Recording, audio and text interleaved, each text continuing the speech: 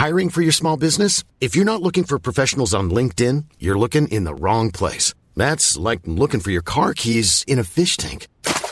LinkedIn helps you hire professionals you can't find anywhere else, even those who aren't actively searching for a new job but might be open to the perfect role. In a given month, over 70% of LinkedIn users don't even visit other leading job sites. So start looking in the right place. With LinkedIn, you can hire professionals like a professional. Post your free job on linkedin.com/people today. When you're ready to pop the question, the last thing you want to do is second-guess the ring. At BlueNile.com, you can design a one-of-a-kind ring with the ease and convenience of shopping online. Choose your diamond and setting. When you find the one, you'll get it delivered right to your door. Go to BlueNile.com and use promo code LISTEN to get $50 off your purchase of $500 or more. That's code LISTEN at BlueNile.com for $50 off your purchase. BlueNile.com, code LISTEN. Hi, this is Marion Bartoli. I'm Mats Wilander. This is Mary Carillo. I'm Stan Wawrinka. I'm Leighton Hewitt. I'm Andy Murray. This is Yannick Noah, and you're listening to the Tennis Podcast.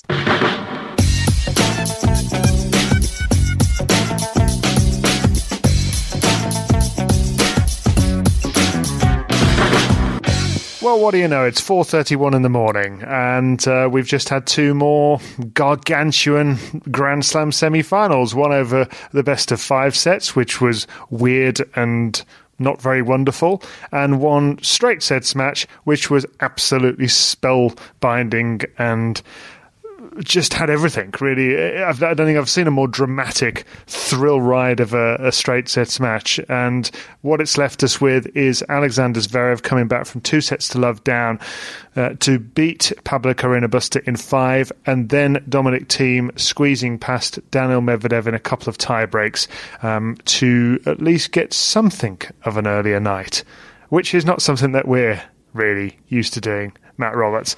No Catherine tonight, folks. She's not able to join us tonight. However, we do have Mary Carillo with us a little bit later in the show to look ahead to the women's final, which is going to be taking place tomorrow. How are we doing, Matt? You all right? Yes, just thinking back to something Naomi Osaka said yesterday, which was, I don't really sleep during Grand Slams, and I'm relating to that very, very hard at the moment. I mean, it's only been, 8 months, 9 months since we had a Grand Slam. I feel like I've forgotten how they work. Like, this is quite normal, really, but it has hit me hard. Yeah, I think we get hardened to it, but I think the other thing you have to bear in mind is it's the US Open and the Australian Open. That's the thing. They're for us, they're the all-nighters, aren't they? And they're the ones with night sessions, whereas Wimbledon, we have a lovely time.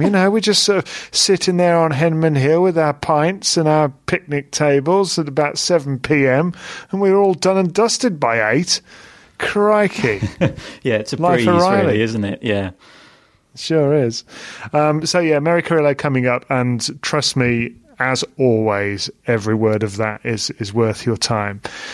Let's just go through these matches first, Matt. Zverev was embarrassing, in his words, for the first 2 sets. And he's chosen exactly the right word, because he played appallingly for the first 2 sets. And he was 5-1 down in the first at one stage. He was 5-love down in the second. And he did manage to get a couple of games which were basically donations from Carreño Busta. He was struggling to find the court a lot of the time, was Zverev. He was double faulting, his forehand was going all over the place. I thought he might be ill. I was thinking, he can't, a fully fit Alexander Zverev cannot be playing this badly in a Grand Slam semi-final, but lo and behold, he was. Yeah, it's bad when the best possible scenario was that he was ill, and that was the explanation for what he was producing. Because, I mean, you said at the top of the show it was a match played over the best of 5 sets. It was kind of redefining that, and it was almost the worst of 5 sets, wasn't it? I mean, those, as you said, those first 2 were really, really striking. I mean, we've known Zverev play not his best tennis in Grand Slam matches, but that's the worst I think I've ever seen him play. He was missing the court by significant margins. He was double faulting. His shoulders were slumping. And for such a confident man, he looked completely lost on the court in terms of what he was actually trying to do with the tennis ball and how he was trying to win a match. He seemed to have no plan whatsoever, whereas Carreño Busta is a guy who I think really understands his limitations on a court and knows how to get the best out of himself. And he was doing that for those first 2 sets. And to be honest, the scoreline was flattering Zverev. As you said, there were a couple of donations from Carreño Busta at the end of each set. And without those, it could have been an awful lot worse. So quite how we went from that to Zverev for the first time in his career managing to mount a comeback from 2 sets to love down was pretty remarkable. However, I don't think his tennis reached the heights he would have liked it to reach. It certainly improved, mainly because it couldn't get a lot worse. But I think he was helped a lot by Carreño Busta, I think getting pretty nervous, pretty tight, and certainly providing him with a path back into the match, which, credit to Zverev, he took, but it wasn't convincing at all. To put it into perspective, Yevgeny Kafelnikov, former world number 1, tweeted after the first 2 sets, "This is the worst US Open semi-final since Kafelnikov versus Hewitt in 2001, No. which I thought was a rare moment of self-awareness from Yevgeny. I don't know that match, David. Was it really bad? Yeah.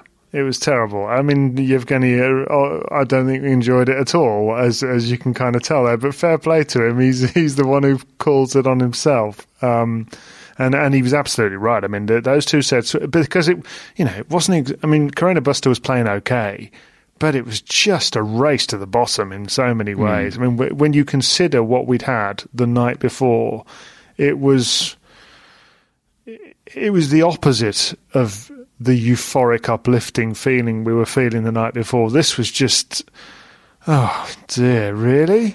It's a Grand Slam semi-final. Have we got this? And I really worried for Zverev, because if he'd have lost that, if he'd have tail spun out of this tournament in straight sets, which he really looked like he was going to do, what sort of damage might that have done to him mentally? And actually, huge credit to him, therefore, for finding a way. We give Andy Murray huge credit when he finds a way, and he did, didn't he? He was playing terribly in that match against Nishioka, and he found a way. And whilst this is the first time Zverev has come back from 2 sets to love down to win, he's now had 14 5-set victories in his career and only 6 defeats over the distance. And I mean, look, half of that is him getting him into scrapes that he really shouldn't be in, but at least he digs himself out of a lot of them. So fair play. I mean, he obviously was racked with nerves. He admitted it. He said at 6-3-5 love, this is embarrassing. I've got to find a way to at least play. And I actually like that candour from him. Yeah, as you said, he's very good at digging himself holes, but to his credit, he's even better at digging himself out of them. And he's had a lot of experience.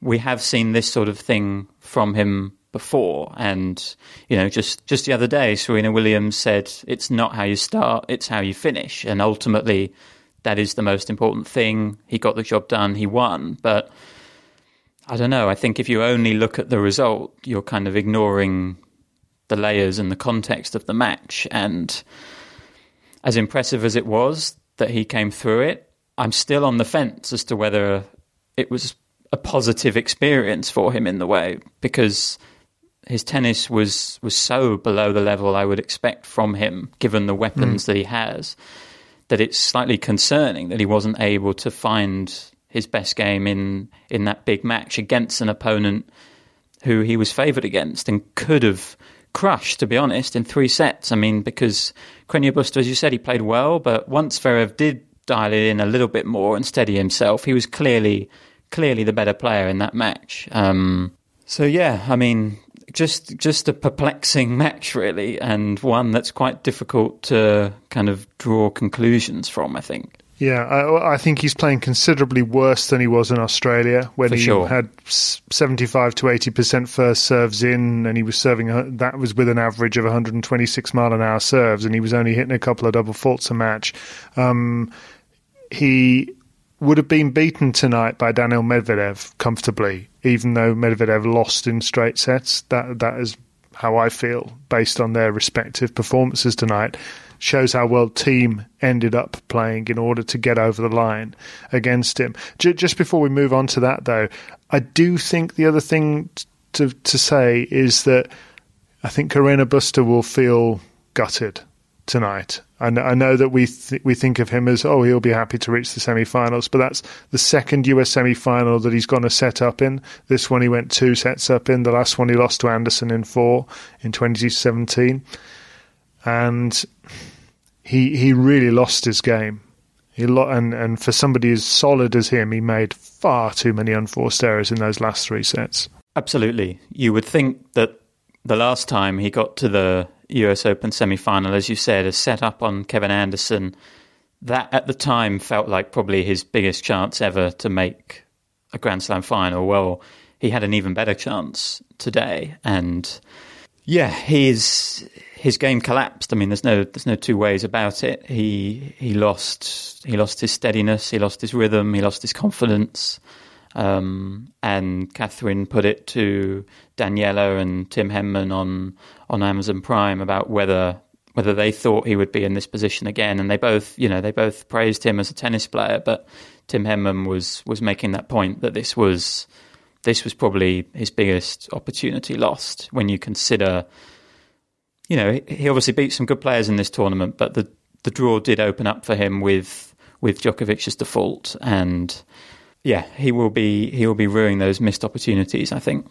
Catherine interviewed Dominic Thiem after Thiem's 3-set victory over Daniil Medvedev, and he was talking about, both after the match on court and in this interview, about how he how desperate he is to get this one under his belt, because he's already lost 3 finals, and this is the one, isn't it? I mean, 2 finals against Nadal on clay at the French Open, 1 on hard court in Australia against Djokovic. Those are just about as hard as it gets, really, in terms of trying to get over the hump. This one is the one he should win. Catherine has just texted to say, missing Kitzbühel might actually be worth it. For Thiem, he might accept that. But just to go over the match quickly, he won the first set comfortably. And really, after a sort of stunning start to the match from both players, it went very quickly in his direction because Daniil Medvedev from US Open 2019 turned up for a few minutes. How great was that? It was the best. Just if you didn't see it, he argued over a decision by the chair umpire not to let him challenge for a Hawkeye overrule, for a Hawkeye challenge, and then Medvedev walked around the other side of the net to examine the mark, which you're not allowed to do at all. Wayne McEwen, the umpire, the referee, had a word with him on the side of the court, and Medvedev was saying, "Oh, I'm so sorry. I'm sorry. I killed someone, didn't I? I killed someone. That's why I got a warning." You know what that level of sarcasm and kind of sass reminds me of now we've done more Tennis Relive? Martina Hingis. Couldn't you imagine Martina Hingis having that kind of sort of mini meltdown? And I thought he was going to lose it. I thought he was going to completely spiral out of control and the match might be over within an hour from there. Well, he lost 4 games in 10 minutes after that, didn't he? And he was saying, I sincerely apologise to the USTA because, obviously I've killed somebody, so I sincerely apologise to the USTA and the US Open. Please accept my apologies. So funny. The joke of a US Open. Is this a joke now? Is this a joke of a US Open? Is it? You just sit there. Magnificent. Yes. I was really worried that we were just going to get corporate Medvedev from now on, based on all the social media posts that have been happening over the last 12 months and the general sanitization of him on the court for a little bit. But no, this was a reminder that he is still that guy. It's in there, yeah. We don't need to worry about the memories and the metronomic winning the titles. There's the devil is still in there. Good on him. But what I was very impressed with him about is the way in sets 2 and 3 he put that behind him and just went to work. And some of the rallies, the exchanges between the two of them, I mean, really, it should not have been a straight sets match.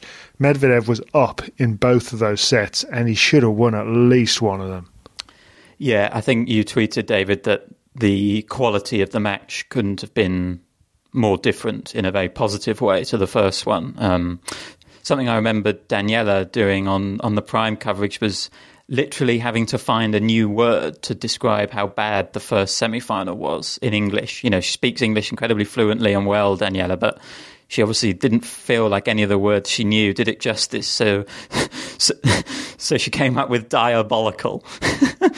Fantastic. And then for the second semi-final, I think she came up with mesmerizing, which was her new word. Oh, great. And I thought that described them very well. And as you said, Medvedev really was impressive in those second and third sets. He's such a problem solver on the court, and he's such a thinker, and you can literally see him changing the way he's playing. He talked about this when he beat Rublev. He said the first few games he was feeling the match out and ended up playing the more aggressive tennis against Rublev and being the one trying to dictate the rallies, which he didn't expect because he felt that was his path to winning the match. And he started to do that a little bit more against Thiem. He started coming forward a little bit and taking the ball earlier and trying to push Thiem around. And it was so impressive the way he's got that chip to be able to figure that out mid-match. But it was a reminder of how good Dominic Thiem is as well. Not that we really needed it. He's really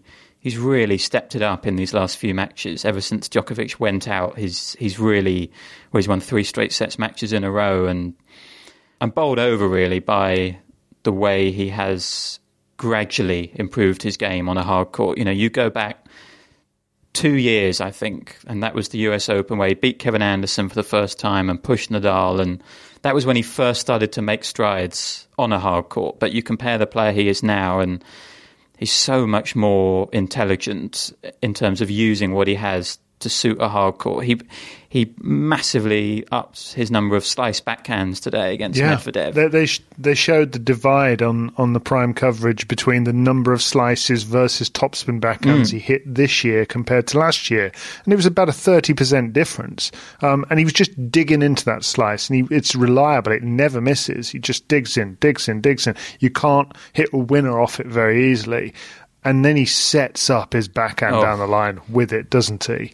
And you're just waiting for it. Which one's he going to go for? Which one's he going to pull the trigger on? Bang! Yeah. And you're like, whoa! It's just amazing. Yeah, when he's playing his best, he's one of the best players to watch. He's got a thrilling technique and so much power and effort goes into every single stroke, especially when he unleashes on that backhand, as you said. And the slice was changing the rhythm of the rallies and not allowing Medvedev to hit winners and kind of, as you said, setting up his own shot. And just to compare the team that we used to see when he used to literally try and hit every ball for a winner on a hard court, it's a dramatic improvement, but done sort of subtly and gradually over the last couple of years. And now he is a complete player. He has now reached back-to-back hard court Grand Slam finals. He's reached finals of all the slams you would think he would have a chance of reaching the finals in. And now he's got his shot, as you said, playing a non-Big Three member for the first time. He now goes in to this final as the favourite, and that's a new position for him to adjust to, but he turns up in big matches, Dominic Thiem, and I expect him to on Sunday as well. Yeah, so do I. So yeah, that match will take place on Sunday. Quality sleep is essential. That's why the Sleep Number Smart Bed is designed for your ever-evolving sleep needs. Need a bed that's firmer or softer on either side? Helps you sleep at a comfortable temperature? Sleep Number Smart Beds let you individualize your comfort, so you sleep better together. J.D. Power ranks Sleep Number number 1 in customer satisfaction with mattresses purchased in-store. And now save 40% on the Sleep Number Limited Edition Smart Bed for a limited time. For JD Power 2023 award information, visit jdpower.com/awards. Only at Sleep Number stores or sleepnumber.com. Burrow is a furniture company known for timeless design and thoughtful construction, and free shipping, and that extends to their outdoor collection. Their outdoor furniture is built to withstand the elements, featuring rust-proof stainless steel hardware, weather-ready teak, and quick-dry foam cushions. For Memorial Day, get 15% off your Burrow purchase at burrow.com/ACAST and up to 25% off outdoor. That's up to 25% off outdoor furniture at burrow.com/ACAST. Hello, Tennis Podcast listeners. David here. Now, you might know that I love a bit of cooking, and I think I'm quite good at it. But if I'm honest, even I get fed up trying to work out what to do every night. That's where Home Chef comes in. Being able to put together a delicious meal without the long prep and the cook times, well, that's pretty cool. Home Chef provides fresh ingredients and chef-designed recipes conveniently delivered to your doorstep to simplify your cooking experience. They have over 30 options a week and serve a variety of dietary needs, so you don't have to worry about what to make ahead of time. Not only is it convenient, but it's economical too. Home Chef customers save an average of $86 per month on groceries. Now, for a limited time, Home Chef is offering Tennis Podcast listeners 18 free meals plus free dessert for life and, of course, free shipping on your very first box. Go to homechef.com/tennis. That's homechef.com/tennis for 18 free meals and free dessert for life. You heard it right. First, though, we've got the women's final tomorrow. So let's say hello to Mary Carrillo. Hello, David. Last night was one of the best nights of tennis I've ever personally experienced. I called the second match, the Serena Vika match, and I thought, oh boy, how is this thing going to beat the undercard? But they were both spectacular in their own ways.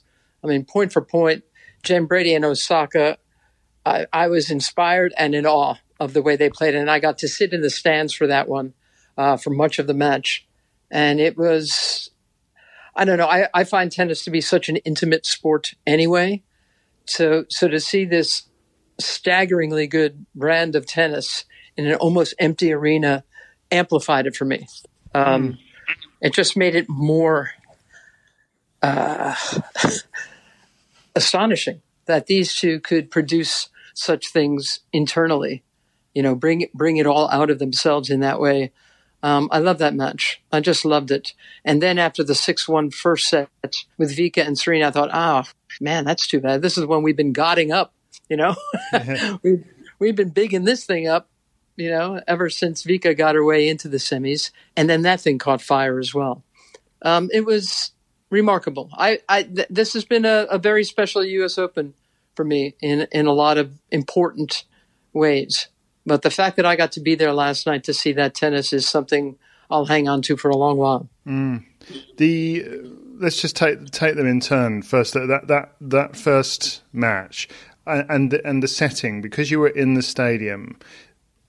You talk about the intimacy of it. That's the thing that I'm thinking about, is that it was just about them. There were no other factors. Exactly right.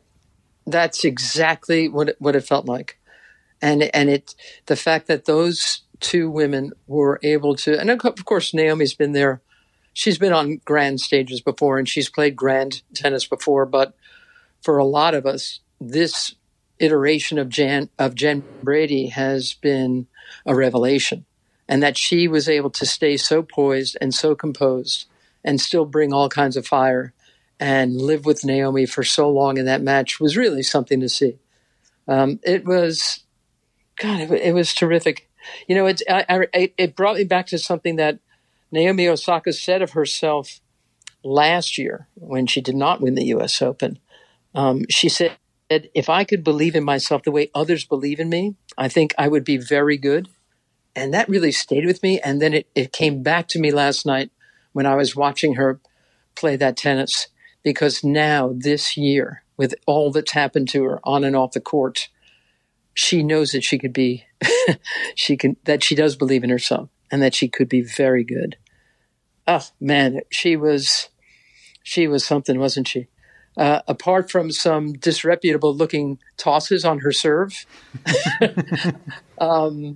the rest of her game was something, wasn't it? And when she does serve big, I don't know how well it comes across on TV, but once she gets her tosses right, the extension of her upper body, the leg drive, that when she serves like that, that ball stays hit.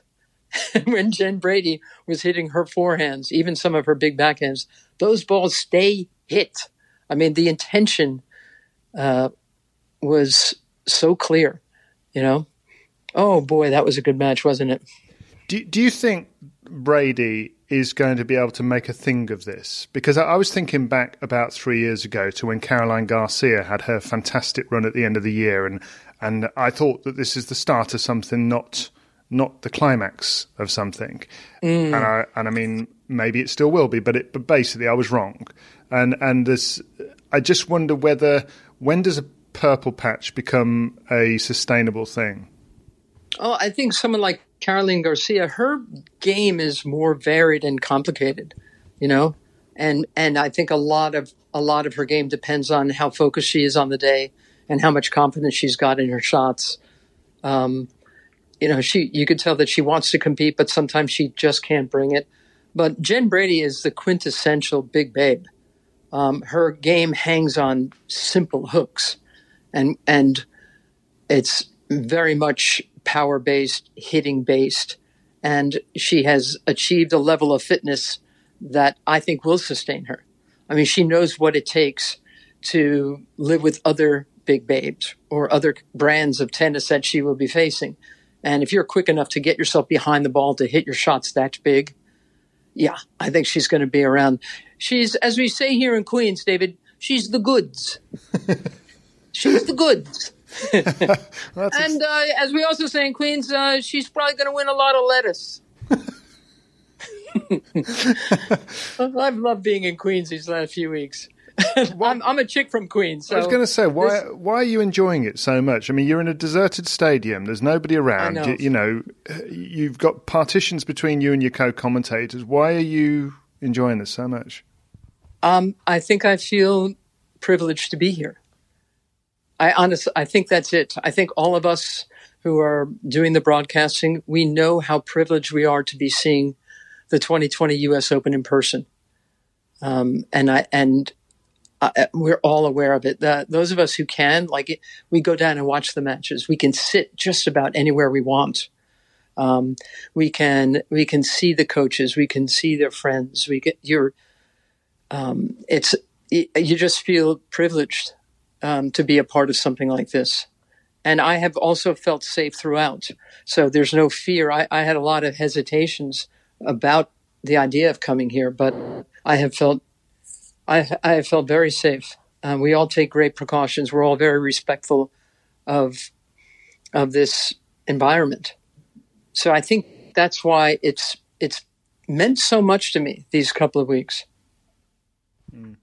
The four players, it seemed to me last night, were all getting off on the fact that they were just able to go toe-to-toe like that. And they all seemed to be absolutely... I mean, I don't know whether Serena Williams will come off and think she enjoyed it, but it was so intense that it became, I think, fun for them as competitors.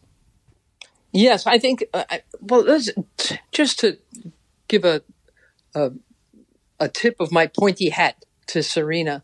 She won this thing for the first time about 20 years ago, David, and she comes in 20 years on and still is considered one of the favorites. Let's think about that for just a fraction of a moment. Ridiculous, isn't it? And she was moving like a 19-year-old for about an hour. Yes. She moved well, and even when she doesn't play well, she competes so well. So, you sort of have it in the back of your brain pan that she's going to figure out a way to win a tight one anyway. And she, even if she's not fit, she had an Achilles issue, you kind of figure I always get that sense with Serena that she's on the court and she's down a set or down a break and she kind of puts her hands on her hips and thinks to herself, wait a minute, there has got to be a way I can win this match. And then she goes about and tries to figure out a way to do that. But that's exactly what Victoria Azarenka did to Serena last night. I mean, after getting smithereened in that first set, that Vika continued to take herself seriously. was really something to see, wasn't it? I've seen plenty of people just walk away from that moment, and instead she just dug right into it. And not least because Azarenka just has not been a factor for such a long time. I didn't think she had this in her at all 2 weeks ago. I'm surprised as well, because she has not had the spark in her game that she's been able to show this fortnight. She just hasn't. She hasn't moved this well. She hasn't been this fit. She hasn't, and because she hasn't moved as well, she hasn't been able to hit as well. Her return game, I've always been so admiring of her return game. That thing is back. Yeah, it's again there was no one who played yesterday was at all booable. I mean, normally there's someone you think, boy, I'd really prefer them to win this match. I really want her to beat her. I really want him to beat him.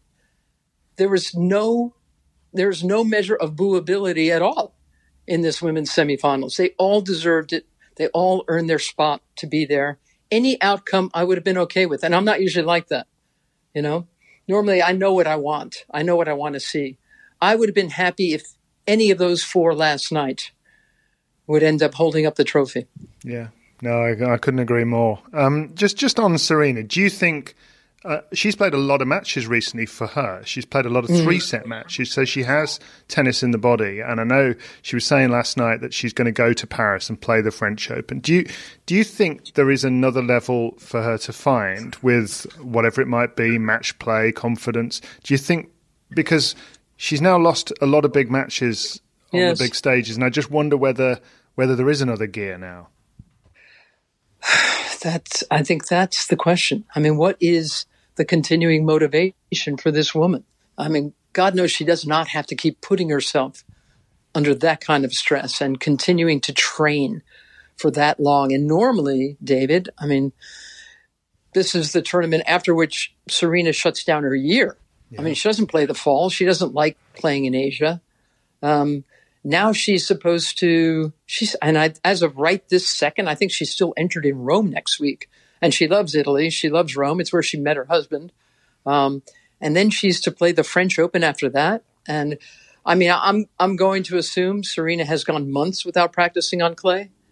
I mean, of all the active players, she's the one who's won Roland Garros the most. But yeah, you have to wonder again how she claims that she wants it, that she'll show up in Paris. But the fact that she can't even stay at her own apartment, which frankly sounds a lot safer to me than her staying in one of the designated hotels. There's 2 hotels that the FFT have designated for the players. There's not a bubble. There will be fans. I can understand Serena deciding, the hell with that, you know? So it going forward, can she find another gear?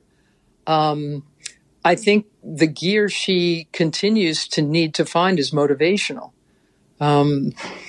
But again, she used to, her power, nobody could live with it. And now there's a bunch of players that she has inspired that can live with her like that. You know, another thing, remember Osaka, she said, she was asked, this was last year, she was asked who inspires her. Do you remember her answer, David? No. She said, my mom, my sister, Serena, and Beyonce, in that order. She's brilliant. She really, it's so funny because I've always been a big fan of this kid, and she says things, and you're thinking, wait, does she know how clever that is? Does she know how funny that is? Because when she says stuff, it seems like it's unintentional humor, but then you're thinking, no, I think she landed that one. You know? Yeah. So anyway, Serena has not only inspired Osaka. I mean, look at Jen Brady's game. Look what she brings. Look what Vika has so often been able to bring against Serena in their matches. So Serena is now facing a brand of tennis that she pretty much designed. And now she's crowding 40.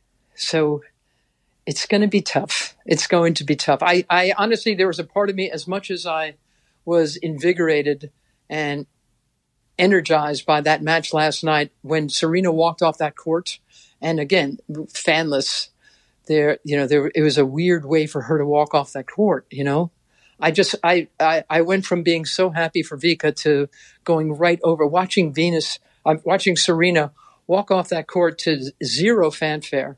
I mean, the fans would have been 23,500 fans would have been giving her a standing ovation last night. And instead she just was this lonely figure walking through the tunnels of Ash Stadium into the locker room. It was, I don't know, it's hard. It's why I find this sport to be so spectacularly intimate, Mm. And you're right. It has given us not a sight we want to see and a feeling we want to feel from point zero, but by virtue of the fact that we've had this situation, we are experiencing something that we would never have experienced before. It's like being invited into their backyards where they're just having their own pickup game of tennis.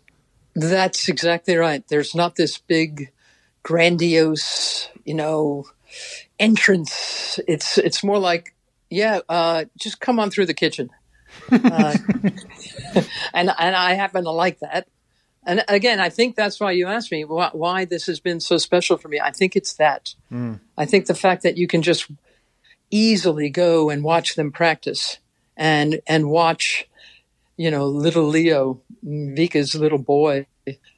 And he's a happy little guy, just see him goofing around on this play area that the USGA has designed for the players and their kids, and to watch, Serena's little Olympia just with her little mask on. I mean, when you think about it, the visuals become striking sometimes. And you recognize that there's a global pandemic and this is going on anyway. And I have to tell you, David, this is the anniversary of 9/11. Yeah. When the Twin Towers came down, and it is a solemn day here in New York.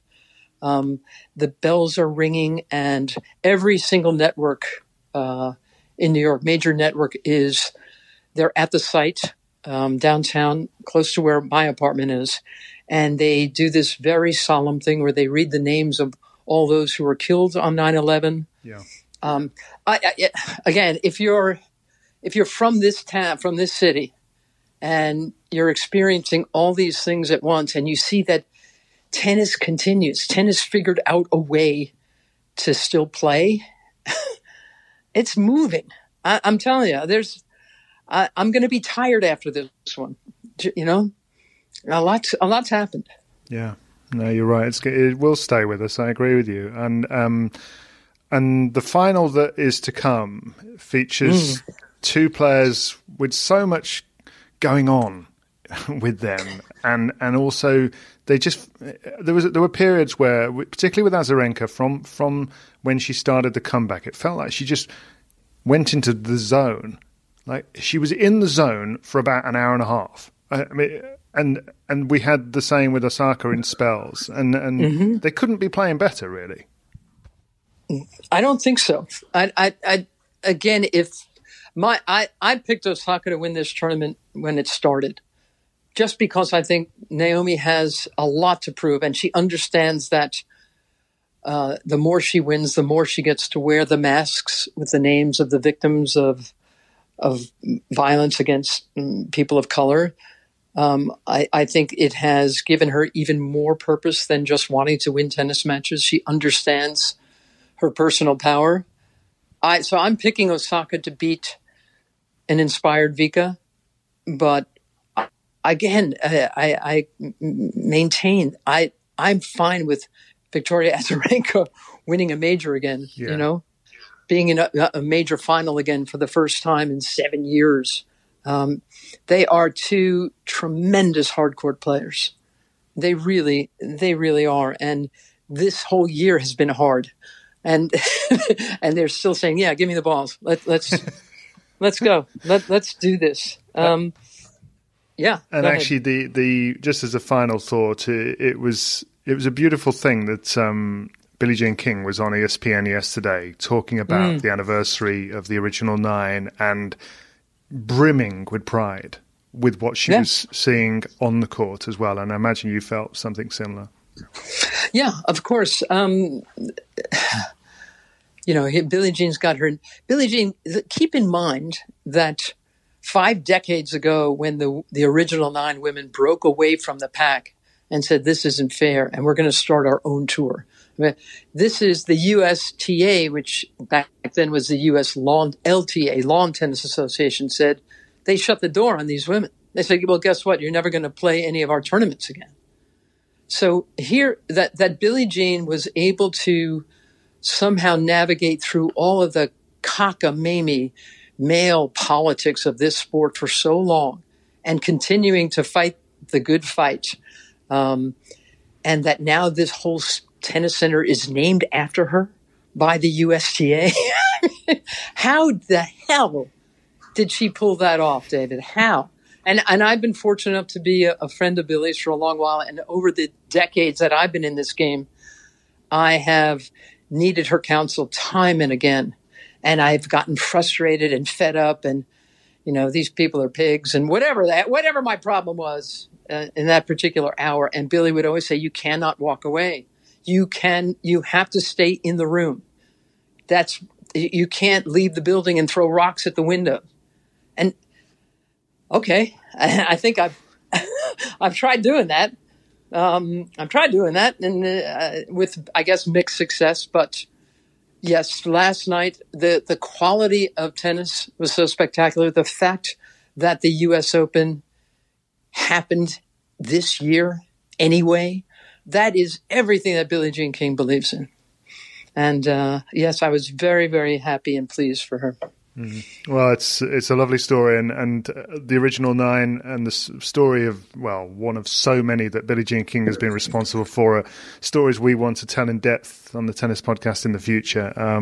Thanks very much for that little teaser, because we're in awe of her, quite honestly. So am I. Hey, David, I know I shared this on a WhatsApp group with you and Catherine and Matt last night, but I want to repeat this story to you again, because it occurred to me during the watching of the semis last night. I told you the story about how Steffi Graf, when she was still at the height of her powers, was asked what her idea of a dream match would be. And Steffi gave it a think, and then she said, center court, Wimbledon, against Martina, with no fans, with no one in the stands. And when Martina was told that that's what Steffi's dream match would be, she said she'd be there in a heartbeat. Oh, wow. Isn't that cool? It says everything, really, about... It says everything about who she is, right? About competitors, at that level, that there's all the fame, there's all the money, there's all the hullabaloo, and yet actually, if you strip it down... That's real right. Champions just want to go at it and see what happens. That's exactly right. The real champions are just looking across the net and holding up the balls and saying, all right, these are good. These are good. Let's go. And that's what Azarenka and Osaka are going to be doing tomorrow night. And actually, I feel like, I don't know about you, but I feel like Osaka has found that within herself now. She's just got a love of. She loves the game. She loves competing, and I don't think she was sure whether she loved it enough to put up with all the other stuff a year ago. Yeah, and now look at her. She is a woman of uncommon skills on and off the court. Boy, it's been a hell of a thing to watch. We got something good to look forward to tomorrow, Mary. Thanks ever so much for your time. It's a pleasure. Anytime, my friend. Anytime. Do you know, Matt, every time we have Mary Carrillo on the show, I sort of think, well, it can't be as good as last time. That's what logic tells you, isn't it? And then it's better. It always is. Oh, amazing. The stories she tells and the turns of phrase, it's just a treat, really, to listen to. So thanks ever so much to Mary for coming on and sharing her thoughts. And I found it all quite moving, really, the way she spoke about the experience of this tournament, which is unlike anything we've ever had before. Hopefully it's unlike anything we have again, but that may not be the case. We'll have to wait and see. But it won't be forgotten. She's right about that. And that last story as well about Graf and Navratilova, and just the raw essence of the athletes and the competitors. It's shown me something I don't think I knew before in that regard. The players they used to be before they were famous, almost. Yeah, I mean, such rich insight from Mary about what it's like to be there, and just invaluable, really. Something that we can't portray because we're not there.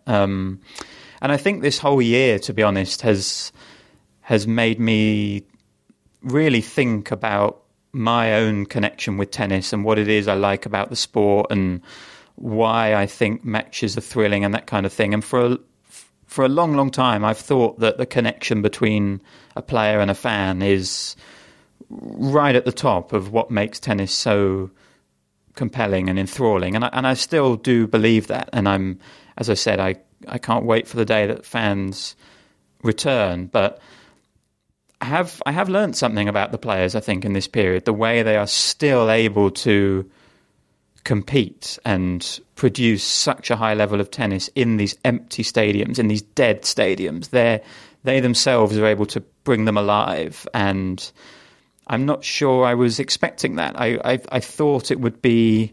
I thought the actual matches would be worse, I think, because of not having fans, but they haven't been.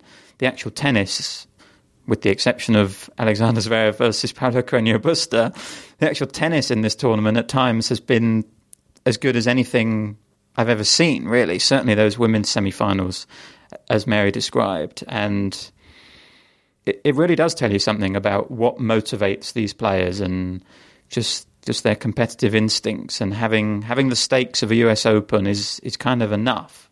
Yeah, no, it is. So this women's final, what do you think is going to happen? Who are you picking? I'm picking Naomi Osaka because I've picked her from the start, so I can't back down now, and I've not seen anything to suggest that she's not going to perform in this final. She's hitting the ball beautifully, moving incredibly well, and just generally looking like a Grand Slam champion. The problem is, you could say exactly the same about Victoria Azarenka, and I think it's going to be a little bit of fire meets fire in that final, and I'm already salivating at the prospects of these rallies, and I think we could be in for a classic. But I'm going to back Osaka still. I think she's just about got the higher gears. Do you know, I think we're going to get a very similar match to what we've just seen between Medvedev and Thiem. I think it will be straight sets for Osaka, but I think it'll be two very tight sets. At least a thrilling feel to it. But we will see. It's all to come tomorrow. We've had some other storylines today. We had the women's doubles final with Vera Zvonareva and Laura Siegemund winning the title. Wonderful scenes in that match, because those two have been through a lot. Laura Siegemund's had all sorts of injuries over the years. Zvonareva is now 36. 10 years ago, she was in the singles final, and she's had a long time out because of injuries, and she also gave birth to her daughter in that time. And so it's really something to have seen her out there on the court giving a victory ceremony speech. And it was 14 years since she last won the US Open women's doubles title. An extraordinary time span, and everything she's been through in that time. Yeah, it was really special scenes. Yeah, it was. And in the wheelchair events, Alfie Hewitt is into the final of both the singles and doubles. So tomorrow's action starts at 5 o'clock UK time, 12 local, with Alfie Hewitt and Gordon Reid against Nicholas Pfeiffer and Stefan Ude. The singles final in the women's event is Osaka against Azarenka. That's 9 o'clock UK time on the Arthur Ashe Stadium court, so 4 o'clock local time in New York. There's also the women's wheelchair singles final between Dida de Groot of the Netherlands and Yui Kamiji of Japan, and the final of the quad doubles, Dylan Olcott of Australia alongside Andy Lapthorne, the British player, up against Sam Schroeder of the Netherlands and David Wagner of the United States. So that's all coming your way tomorrow. Catherine will be back tomorrow on the podcast. we felt that she probably needed more than about 4 hours sleep tonight, because she's got the biggest job of all of us. I talk on the radio. Matt's obviously working himself. I mean, we did actually finish at about 9 a.m. this morning, which was hilarious. And I did have a beer and then go and have my fry up and then go to bed. But yeah, we just thought, really, this is getting silly. Something's got to give. And then we had Mary Carrillo. So what more do we need? Fantastic. In a very weird Grand Slam, but there was one tradition we needed to maintain, and that was Mary Carrillo on the pod. Correct. And that's what we've done. So we hope you've enjoyed it. Thanks very much for listening. Zeus, thank you for being our mascot, you wonderful dog. And do leave us an iTunes review if you've enjoyed the show over the last couple of weeks. And tell your friends about the show if you think that they might enjoy it as well. And we will be back with you again after the women's final tomorrow. See you then.